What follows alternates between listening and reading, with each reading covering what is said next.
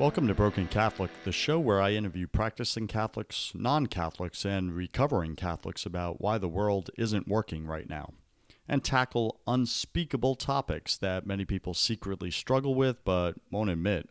See, I believe that God is in the business of transformation, so I'm here to stand for you having a transformation so big that when God is done with you, you're barely recognizable. I'm your host, your coach, your brother, Joseph Warren. I'm also a broken Catholic and former atheist, and I freely share my personal struggles of being a modern Catholic man. It's freaking hard. I don't have it all figured out. I'm a work in progress just like you, and that's okay. Today, our featured guest is Mark Graham, and our topic is uncertainty. How do I really know that God is in control of my life? Now, Mark, this is a question we all wrestle with, I think, at many moments of our life. So before we get into the topic, first off, thanks for joining us on the show. I'm excited about this conversation. It's excited to see you because you're a good friend of mine. But let's give our audience some context. So if you could just state the industry you work in, name of your business if you'd like to share that, and your title there.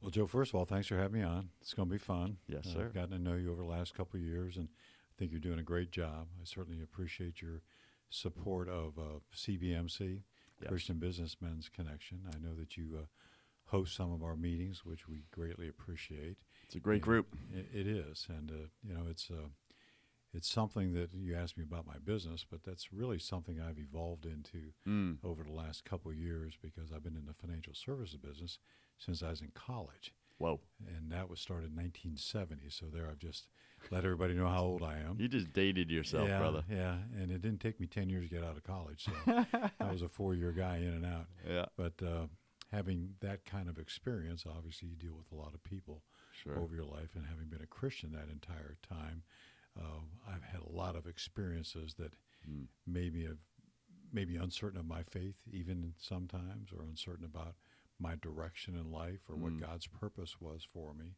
in life. So that's kind of the topic of our conversation. Absolutely, and I think everyone can relate to that. So yeah. So, but that's how I made a living, and that's how we made what some people would consider a fortune at one time. Yeah. And, You've done well in business. And we raised our family and managed to stay married for 48 years, which is a whole nother topic we could talk on for about five different sessions. And I'm sure there was some uncertainty in your marriage, right? That's just marriage. Yep. From day one. From day What did I do? Yeah, what did I get myself into here?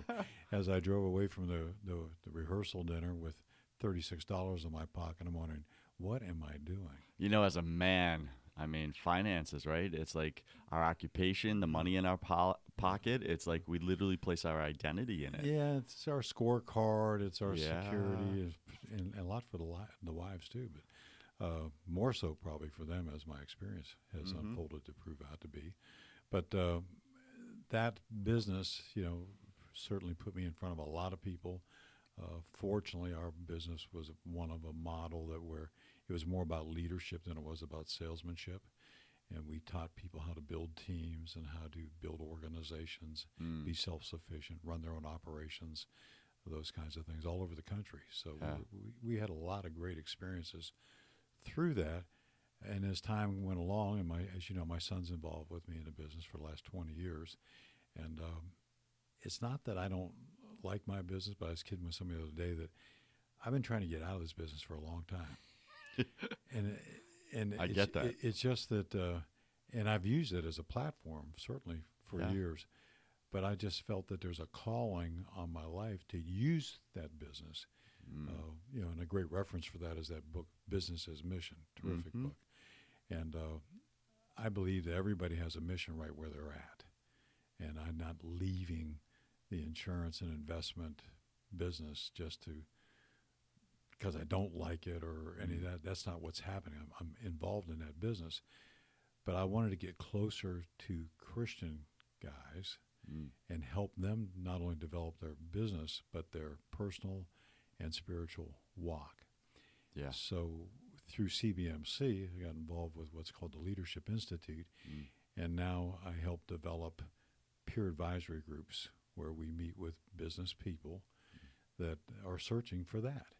And they want to do it in an atmosphere that's confidential, that they don't have to worry about their buddy from church talking to somebody else, or that one of their competitors steals their idea. Yeah, sure, right. So we're very exclusive in that we only allow a particular business model or type of business in the group of its kind. Right, so right. So you want to remove the natural marketplace competition from the group setting. Yeah, and it frees people up too. Yeah, sure. They're they not speak guarded. Freely. Yeah. And by them typically not going to the same church, they're also pretty confident that the gossip mill's not going to get hold of something they might, they might disclose with us. Yeah. So what I have found over the last year, Joseph, is that we've got a great group of guys that are successful people. You invited me to one of your, mastermind group meetings, and the level of the caliber of the gentlemen and business owners in that room was like, I was the little guy. And I felt that, and that was awesome. That was an awesome feeling. I was like, I want to be in more rooms like this. Well, our groups have, people many different levels. You don't have to have a $10 million company to get in the club, but we have some of those, and we have guys that just got a couple $1 million type companies, sure, and they're doing well, and they want to do more. But the biggest thing I have come back to me feedback wise, because I ask people 3 questions if they're saying they want to belong. Okay. The first question is, why would you want to belong? Mm-hmm. And it's amazing how many of them tell me I want more accountability in my life.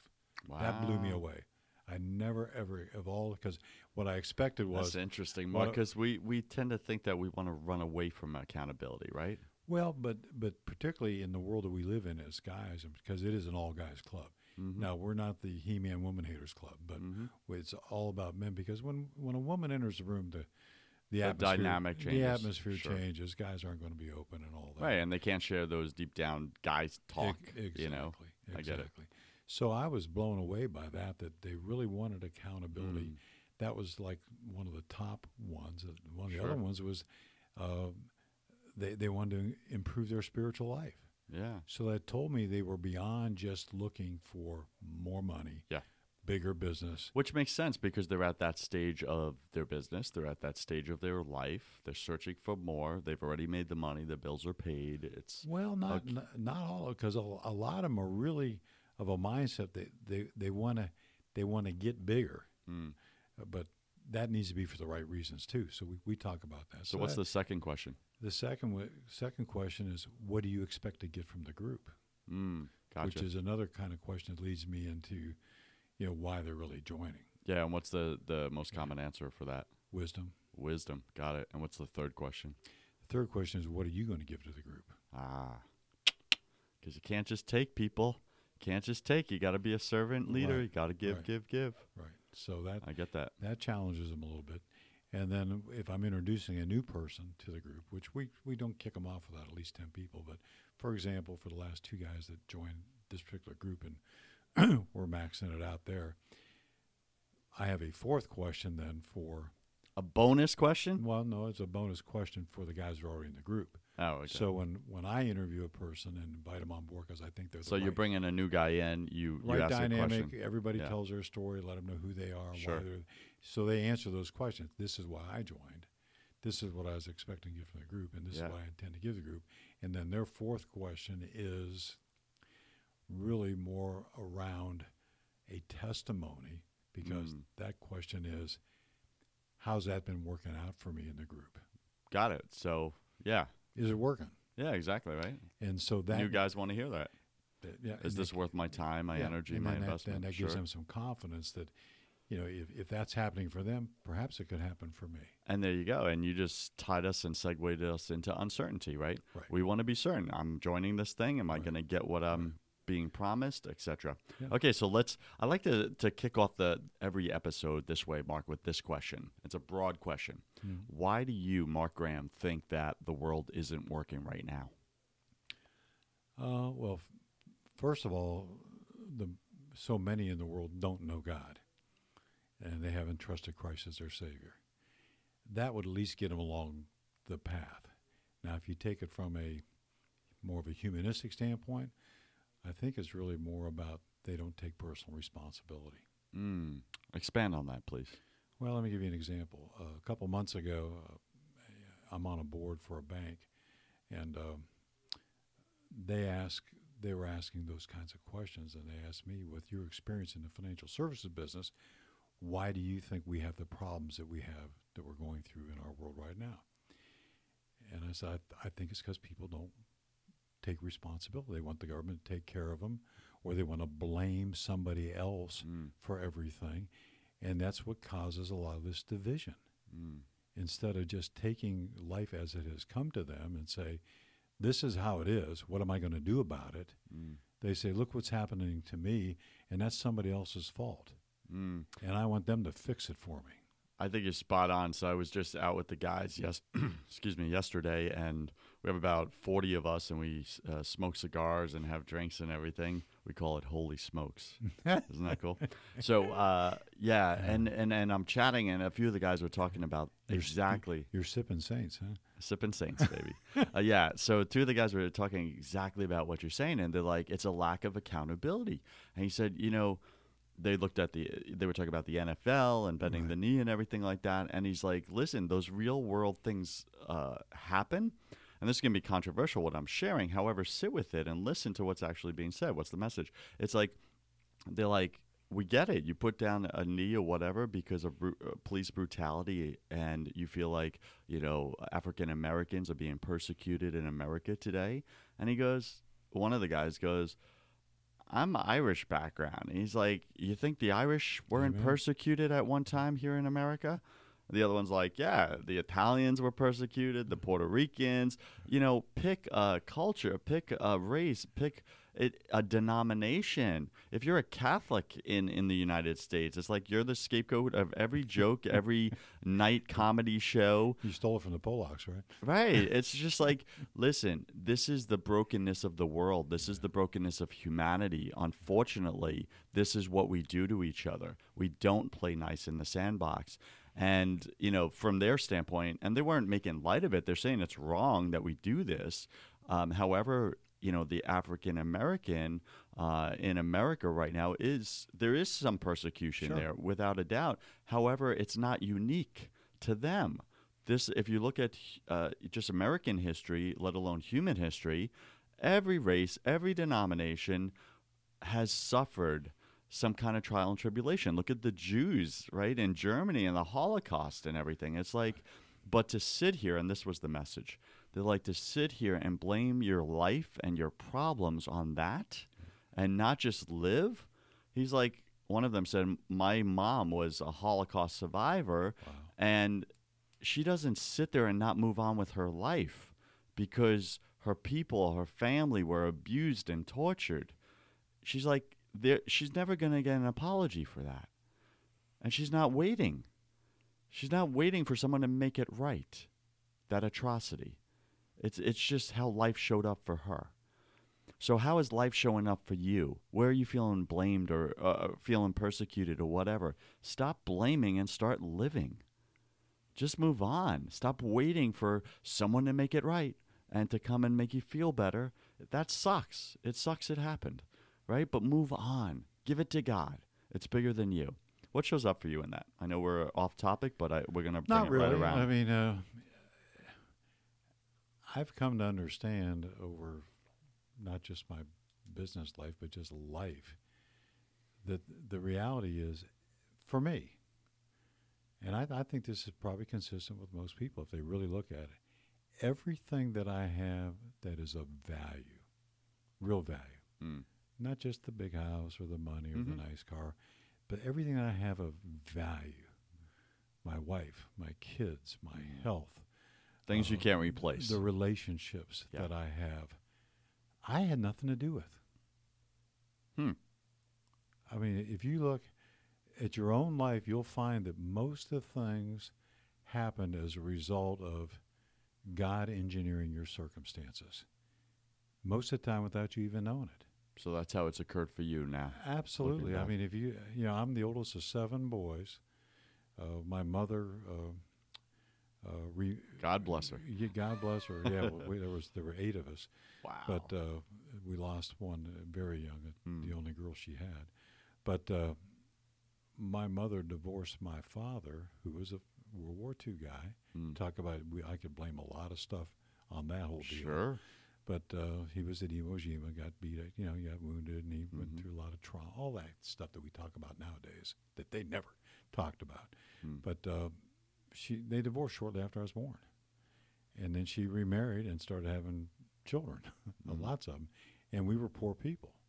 So I ended up being sent to live with my grandparents. Now, we were in the same town, but my grandparents raised me. I had nothing to do with that. First of all, I had nothing to do with being born to her. Right. Or that my father, had been the kind of guy that really had a difficult emotional life. Last time I saw him, I was 9 years old. Yeah, and he was in a war that caused traumatic. Horrific. The war and his piece of it there at Iwo Jima was just unconscionable. Just thousands of people getting killed left and right. But anyway, so by going to live with my grandparents, although I saw my mother every week and the rest of my brothers and all that, I lived a little different life than them. Yeah. Not that I was particularly spoiled or anything, because we didn't have much. My grandfather was a factory worker, which leads me to a side story about all this NFL stuff. It really chaps me. My grandfather played for the Canton Bulldogs for $5 a game. The original football team. And in fact, there's a picture of his team. So he didn't get paid $20 million for the year. No, and but that's the same guy that at age 29 lost his eye in an industrial accident, and then 2 years later, when Pearl Harbor hit, he went down with 3 children already and tried to enlist, and they wouldn't take him. He had 1 eye and 3 kids. they wouldn't take him. I could see the problem there. But see, that was the kind of guy. Yeah, he stood for something. He wasn't. He was taking some personal responsibility. We're in a fight. I'm going to go do my share. You know I'm what? going to try to do my part. I think you just brought up something really cool, right? We're in a society right now, Mark, where people don't take personal responsibility for their own lives. That your grandfather wasn't. He was taking responsibility for his own life and for the lives of others, right? For his country, he was taking a stand. He was putting himself at cause, himself at risk. So we've not only totally moved away from that, standing for others, taking responsibility for others, for our country, for our people, for our friends, but now we're in a society where it's like, you get the pat on the back for being irresponsible in your own life. You get rewarded. And the government will pay you for it.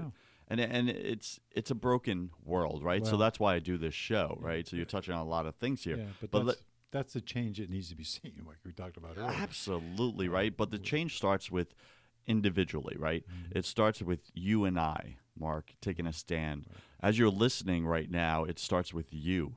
Right, you're listening to this podcast and you're hearing Mark and myself talk about this, and hopefully something's showing up in your life, about your life. Where are you not standing? Where are you not taking responsibility and blaming others for your circumstances or what you were born into, your childhood, your parents? Listen, you got to ask yourself this, first off, right? Because I've wrestled with this my whole life, right?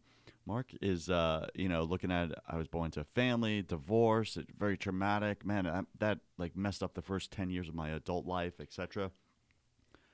And I would blame my parents. Right. It's your fault my life's not working out. It's your fault that my relationships with girls are just weird, dysfunctional and all this stuff. And then I got to the point where it was just like someone called me out on it and said, hey, listen, you do a lot of blaming. I was like, I do? Yeah, you do. How's it working for you? Is it making your life better? I'm like, well, I guess it's not. Then why are you doing it? What do you think would make your life better? Sitting there and blaming, or going and doing something about it? Going and creating a life for yourself? And man, I really got that. Good. And it took me a long time to get it. I'm a slow learner, but listen, I hope you're hearing that, as you're listening to the show right now. It's like, how's it working for you blaming others and not taking responsibility for your own life, right? But let's bring this all around.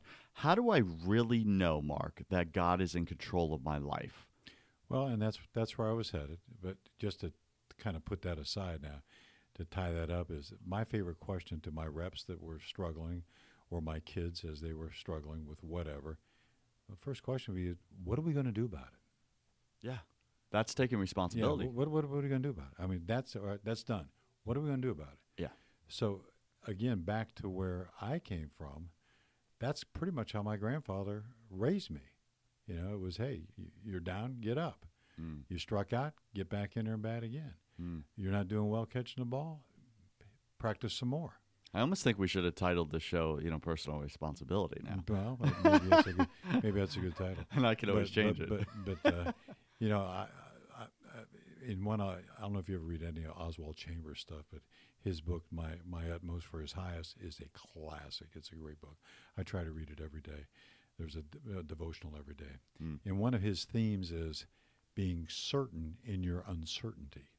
Okay, explain that, because that's like an oxymoron, right? That's it is, but it's germane to what we're talking about here. Yeah. We're all uncertain, but how do you become certain in your uncertainty? And that comes about in knowing that you're here for a reason.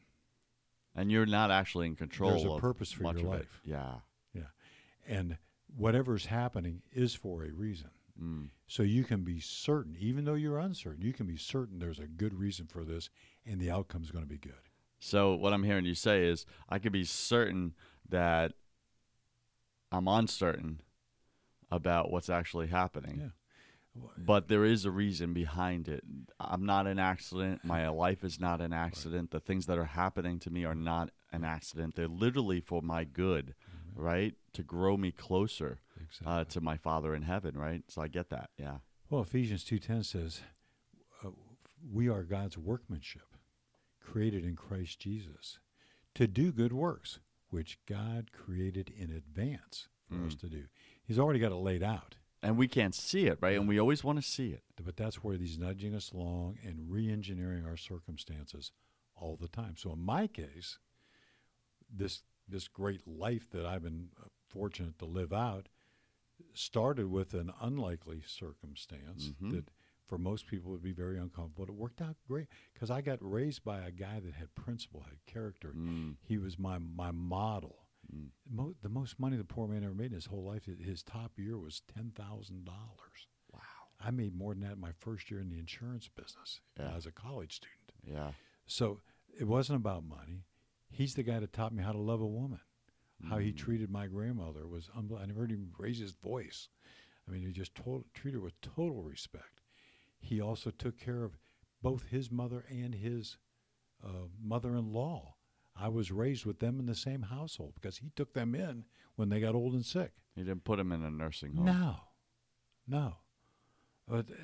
So that whole thing, I got to witness all that in circumstances where some people say, oh, well, you were orphaned. You were sent off. I never thought like that. But you could have. You could have decided that and created a totally different life for yourself. Right. So as things worked out, so I go off to college I'm a University of Akron grad. I'm a Zip. Very proud of it. Akron. Yeah, and I had no clue even why I was there except and I was not a protester, and I wasn't one of those kind of people, but I didn't get what was going on in the war in Vietnam at the time. And that was one way to try to sift through without being thrown into it. And then I really thought that this was going to be my key to making money. And I also thought that I'd find a rich girl. That's what I really thought. Well, the very first day of school, actually it was freshman year, I met my wife. Wow. That day. Now, how does that happen? That's not just an accident. And here we are, we got married 2 years later, and we've been married now for 48 years. So I look at that and say, well, how did that happen? I didn't do that. Why was she there at that moment when you walked by and boom? I didn't walk by. She was in the wrong place. Okay. We were freshman year. She came in late with her girlfriend. These two gorgeous girls walk in. I'm up there scared to death. I just didn't want to screw up. I was the only kid in my family that went to college. And I'm sitting up there, and I said, wow, man, things are looking up. These two girls are gorgeous. And there was hundreds of people in the room. And the guy told her, he says, you're in the wrong place and you're late. which has been a constant theme in our life. And he said, but I can't send you to where you're supposed to be in this other class, so go up and sit next to that guy.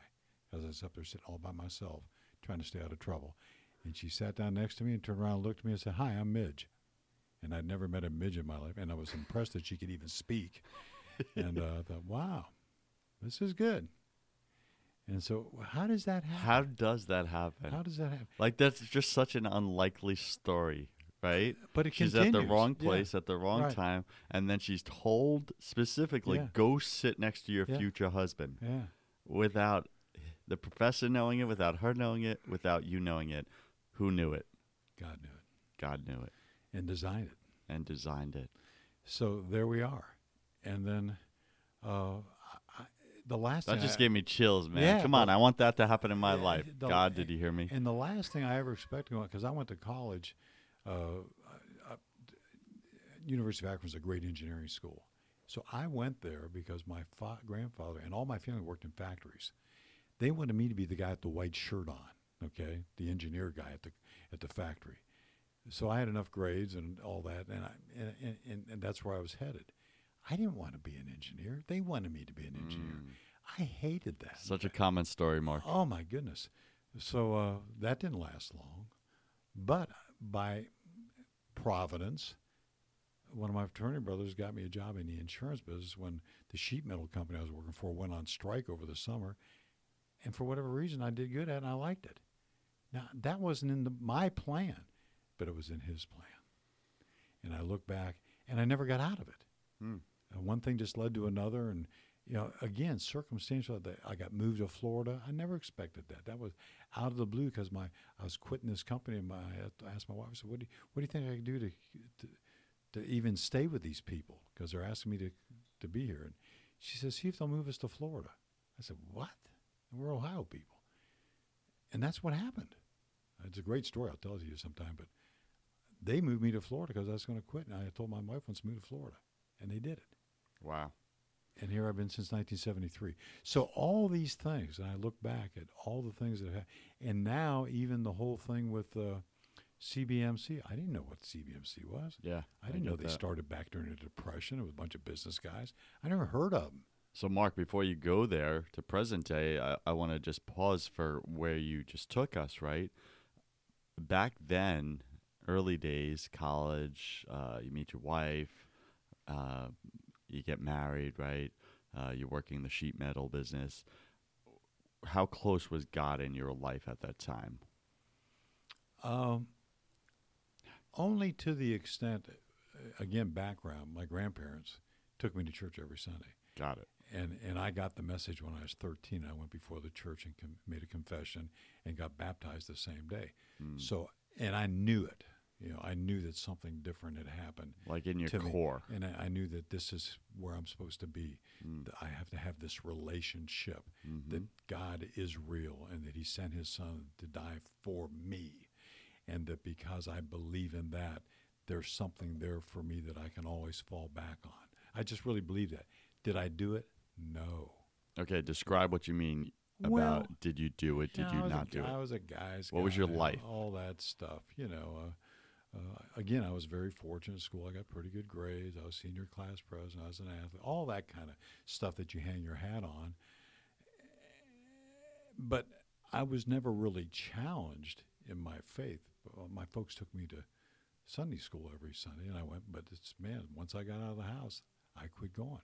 Because in my day, when you went to college, there was a strong influence from people we'd call liberals now that were deeply embedded in the curriculum and all the teachers. They wanted to blame everything on the Catholics during the Dark Ages and all the stuff that went down.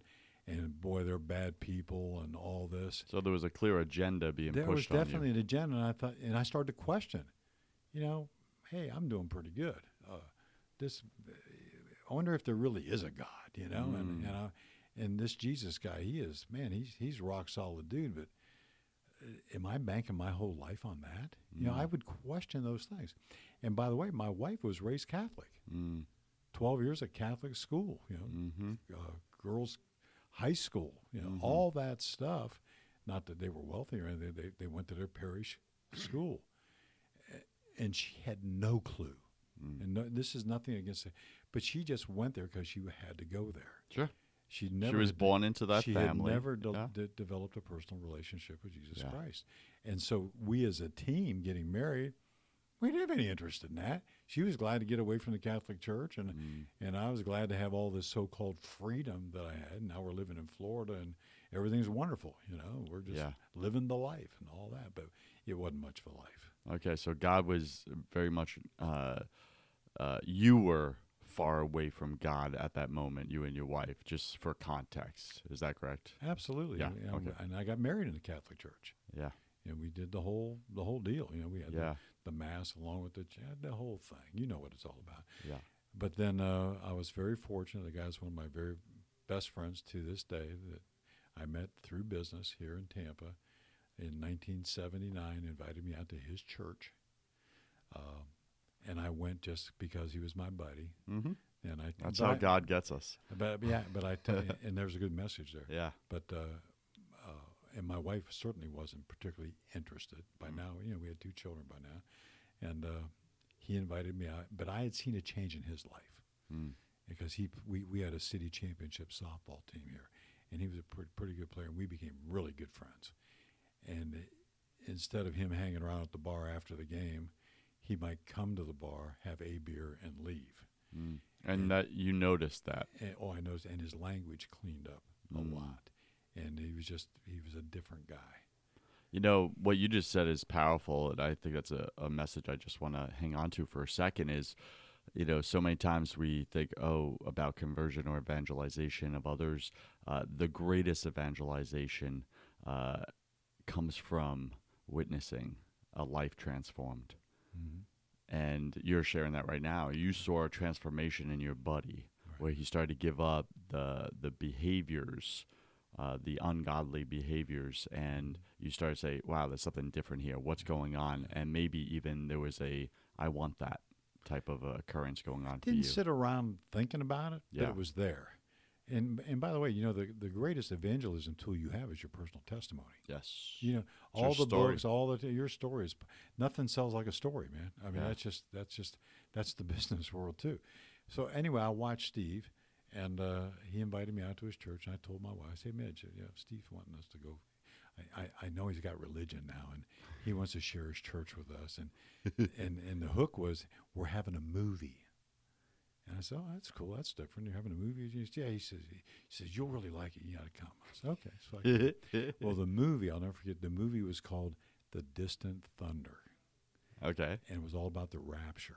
Oh, my God. That's intense, yo. Oh, man, it scared you right in the kingdom. I mean, it was like people are disappearing. Other people are going through hell. I mean, it was scary stuff. What was the conversation with Midge on the drive home after that? No, it's better than that. She got saved that night. What? Yes, sir. She got saved that night, and I recommitted that night. What? Yeah, and then we started going to church there, and I got involved in a Bible college. All out of that one night. So again, there was. Is God in control of your life? Why did that night happen? Why did you say yes to that? Why did you go and speak and invite your wife to it, even though you both were very far away from the church at that time? Why did your wife say yes? Why did she, when you showed up, she recommitted, right? Gave her heart, her full life, her future to God. You recommitted your life, your future to God, your marriage, everything. Why did that happen? Because God's got a plan for us. Yeah. And I can be certain of that. It's undeniable. And you know what? I can't argue with your story. It's your story. It's true.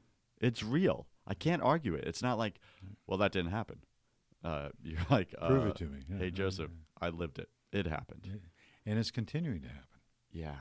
And it's just the coolest thing. I mean, it really is. So it's magical. Well, it's providential. Yeah. God's got and it's a very hard concept to grasp that he's definitely got a plan for each and every one of us. But when you look at the universe and see the billions of stars out there, and they're all in conjunction, everything's working perfectly, and some days are warmer than other days and all that kind of stuff, but believe me, he's in control. He knows what's going on. He knows what's going on. One of my other favorite verses in Proverbs 5:21 says, "For man's ways are in full view of the for man's ways are in full view of the Lord, and He examines all his paths." Yeah. He knows exactly what you're up to. He knows what you're thinking. He knows what's going on. He knows which way you're headed.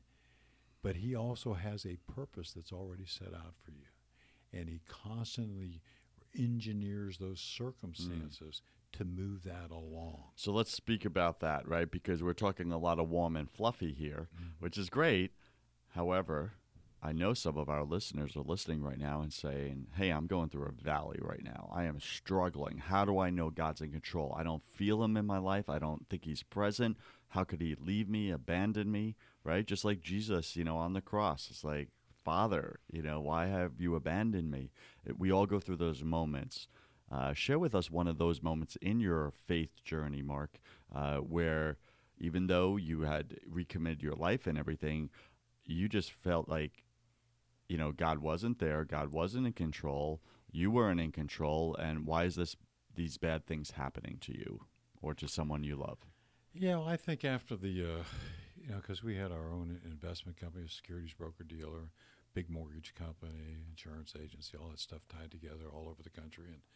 And all of a sudden everything started going bad.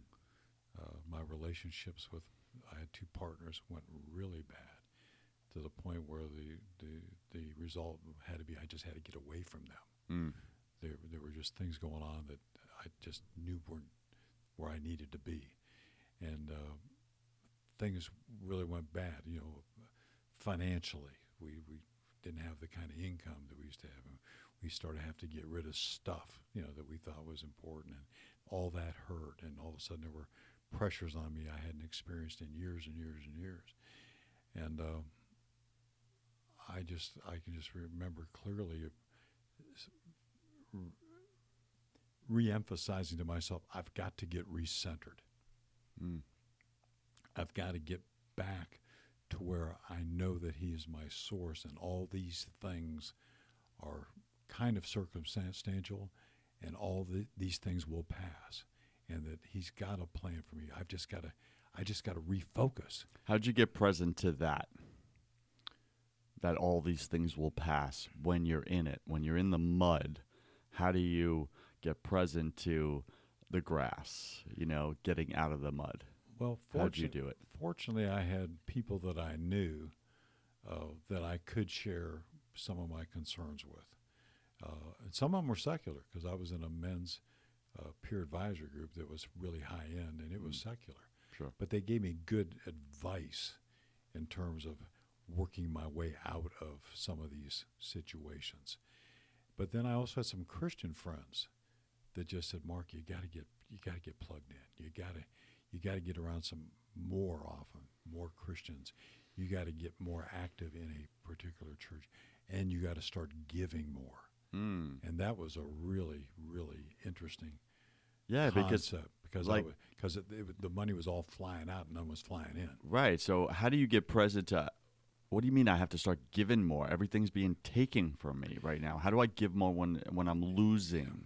Well, you got to give from what you got, and it's a spiritual principle. So we made a determination, my wife and I, that regardless of how little may be coming in, the appropriate portion, which was a minimum of 10%, was going to go somewhere that was not part of my agenda. It wasn't like me making this worldly investment or sticking it in a account. It wouldn't benefit you. Not directly. Yeah. So, it could start with just giving to the church that we were going to. Mm-hmm. Then I got involved in a couple of Christian ministries and started giving there.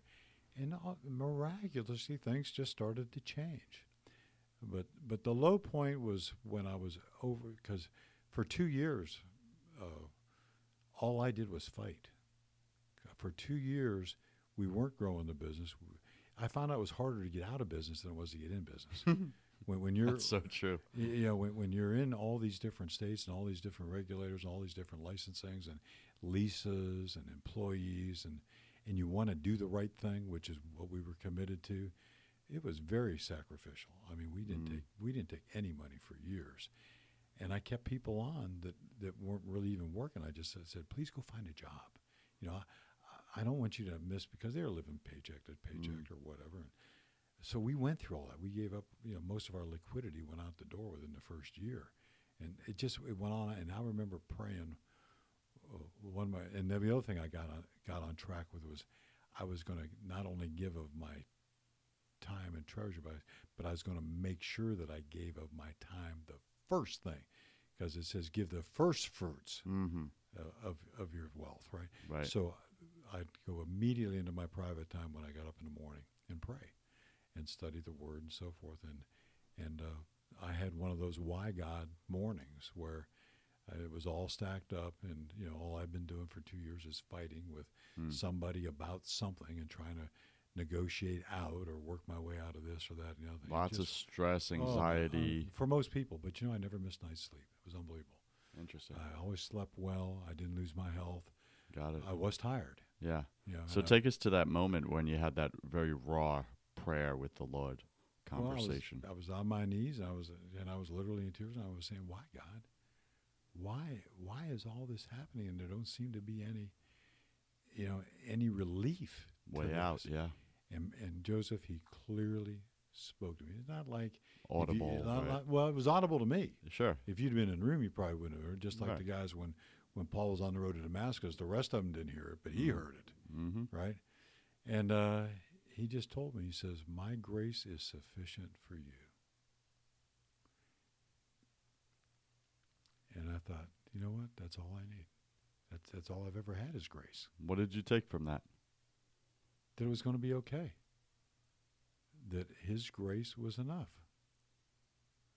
That things would work out. It wasn't all about the stuff or the other. God's grace was enough. And sure enough, it always has been. Everything has always worked out the way I expected. No. Mm-hmm. But when you look in the mirror, was it better? Yes. Was there a good reason? Absolutely. Would I want to go through it again? No. Do I like the results? Yes. So that's just how God works with us. And it is an individual thing.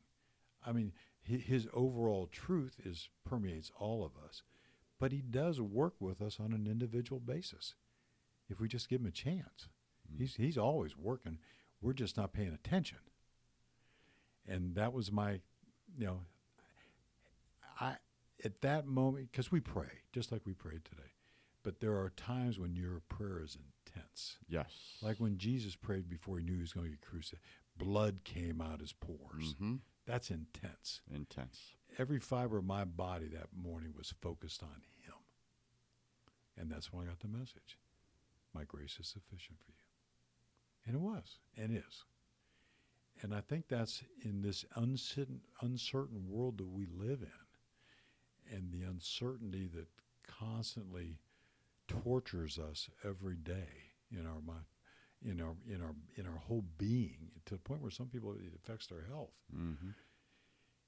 That there is comfort in knowing that he's in control. Even if you're young listening in on this call, just look at what's happened already in your life. There's been a lot of good things happen to you that you probably had nothing to do with, that just kind of fell in your lap, or a good thing happened. But now all of a sudden maybe some bad things are going down. Well, why is that?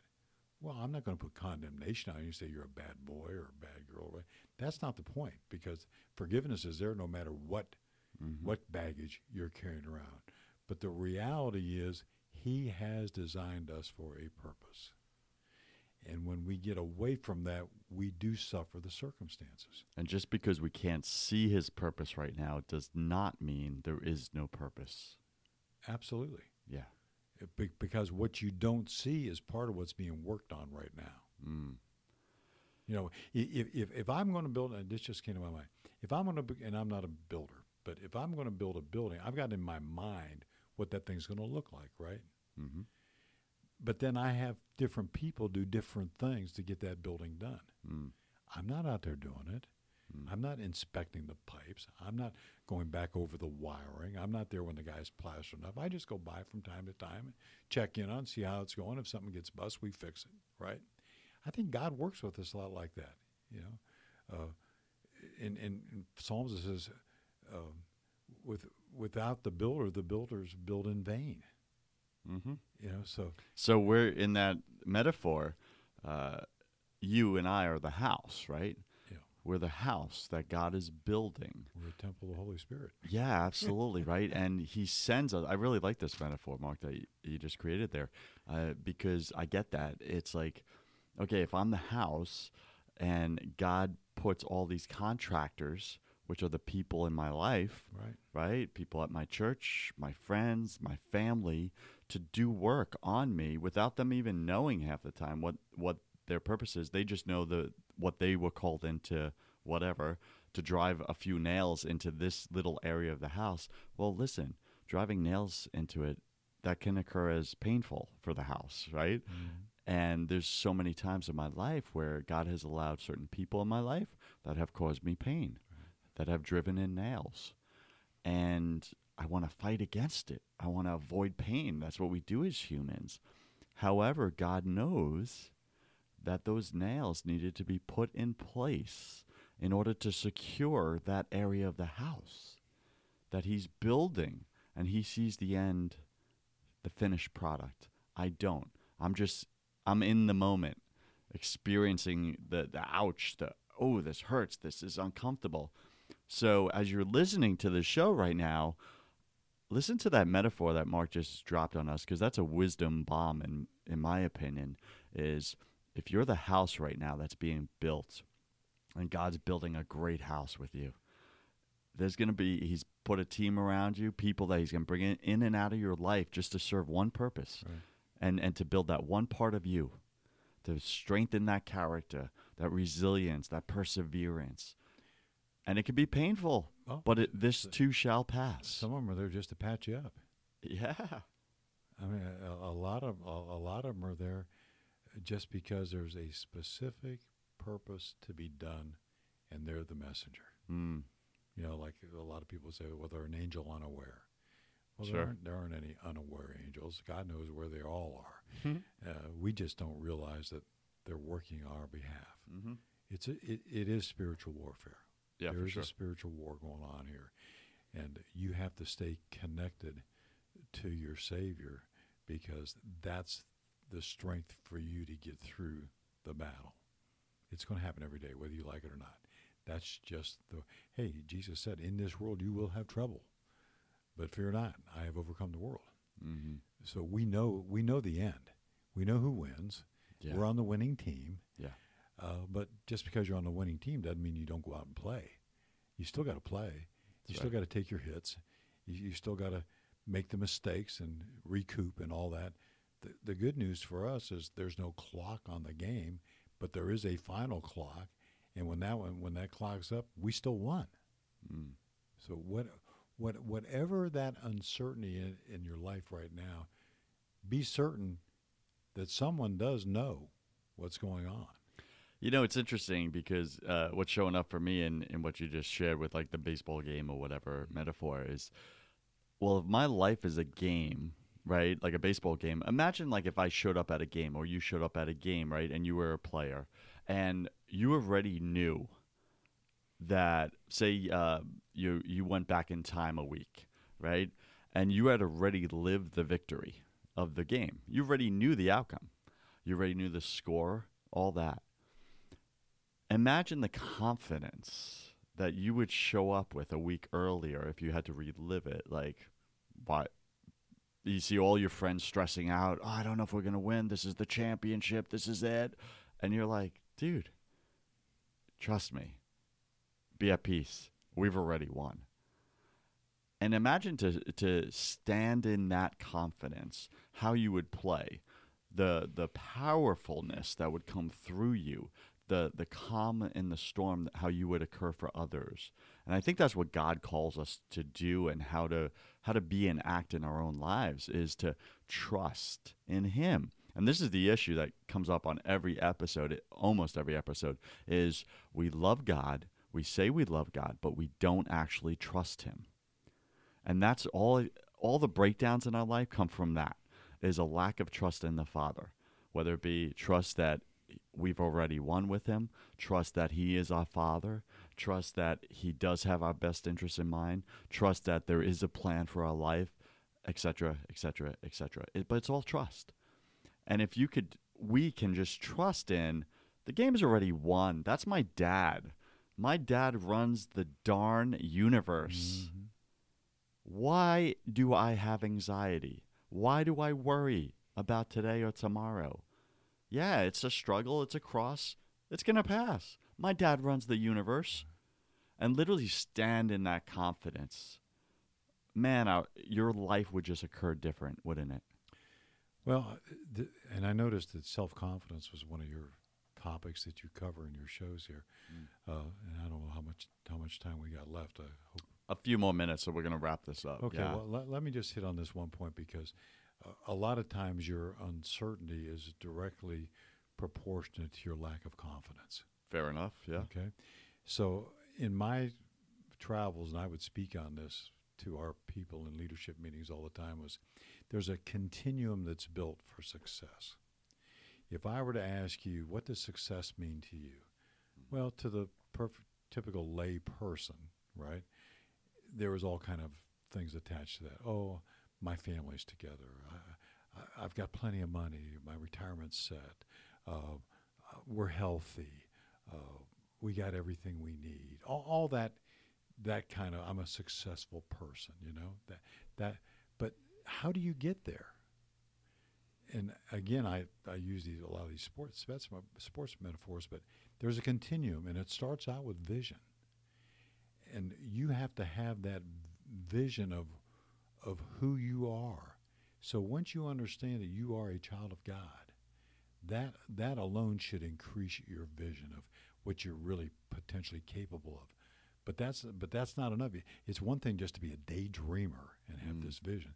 The next piece is you got to have this desire component, that whatever that is, that's this predisposed plan that God's for you, that you're willing to fight through the battle to live that out.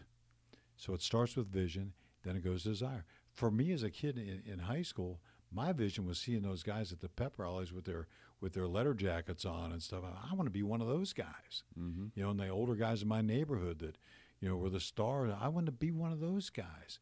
And I desired this. So because of desire, I was willing to pay the price that it takes to get there. And it's not just having the desire to do it. Then you got to go execute that. And that's where you get the discipline. That's the centerpiece, is discipline.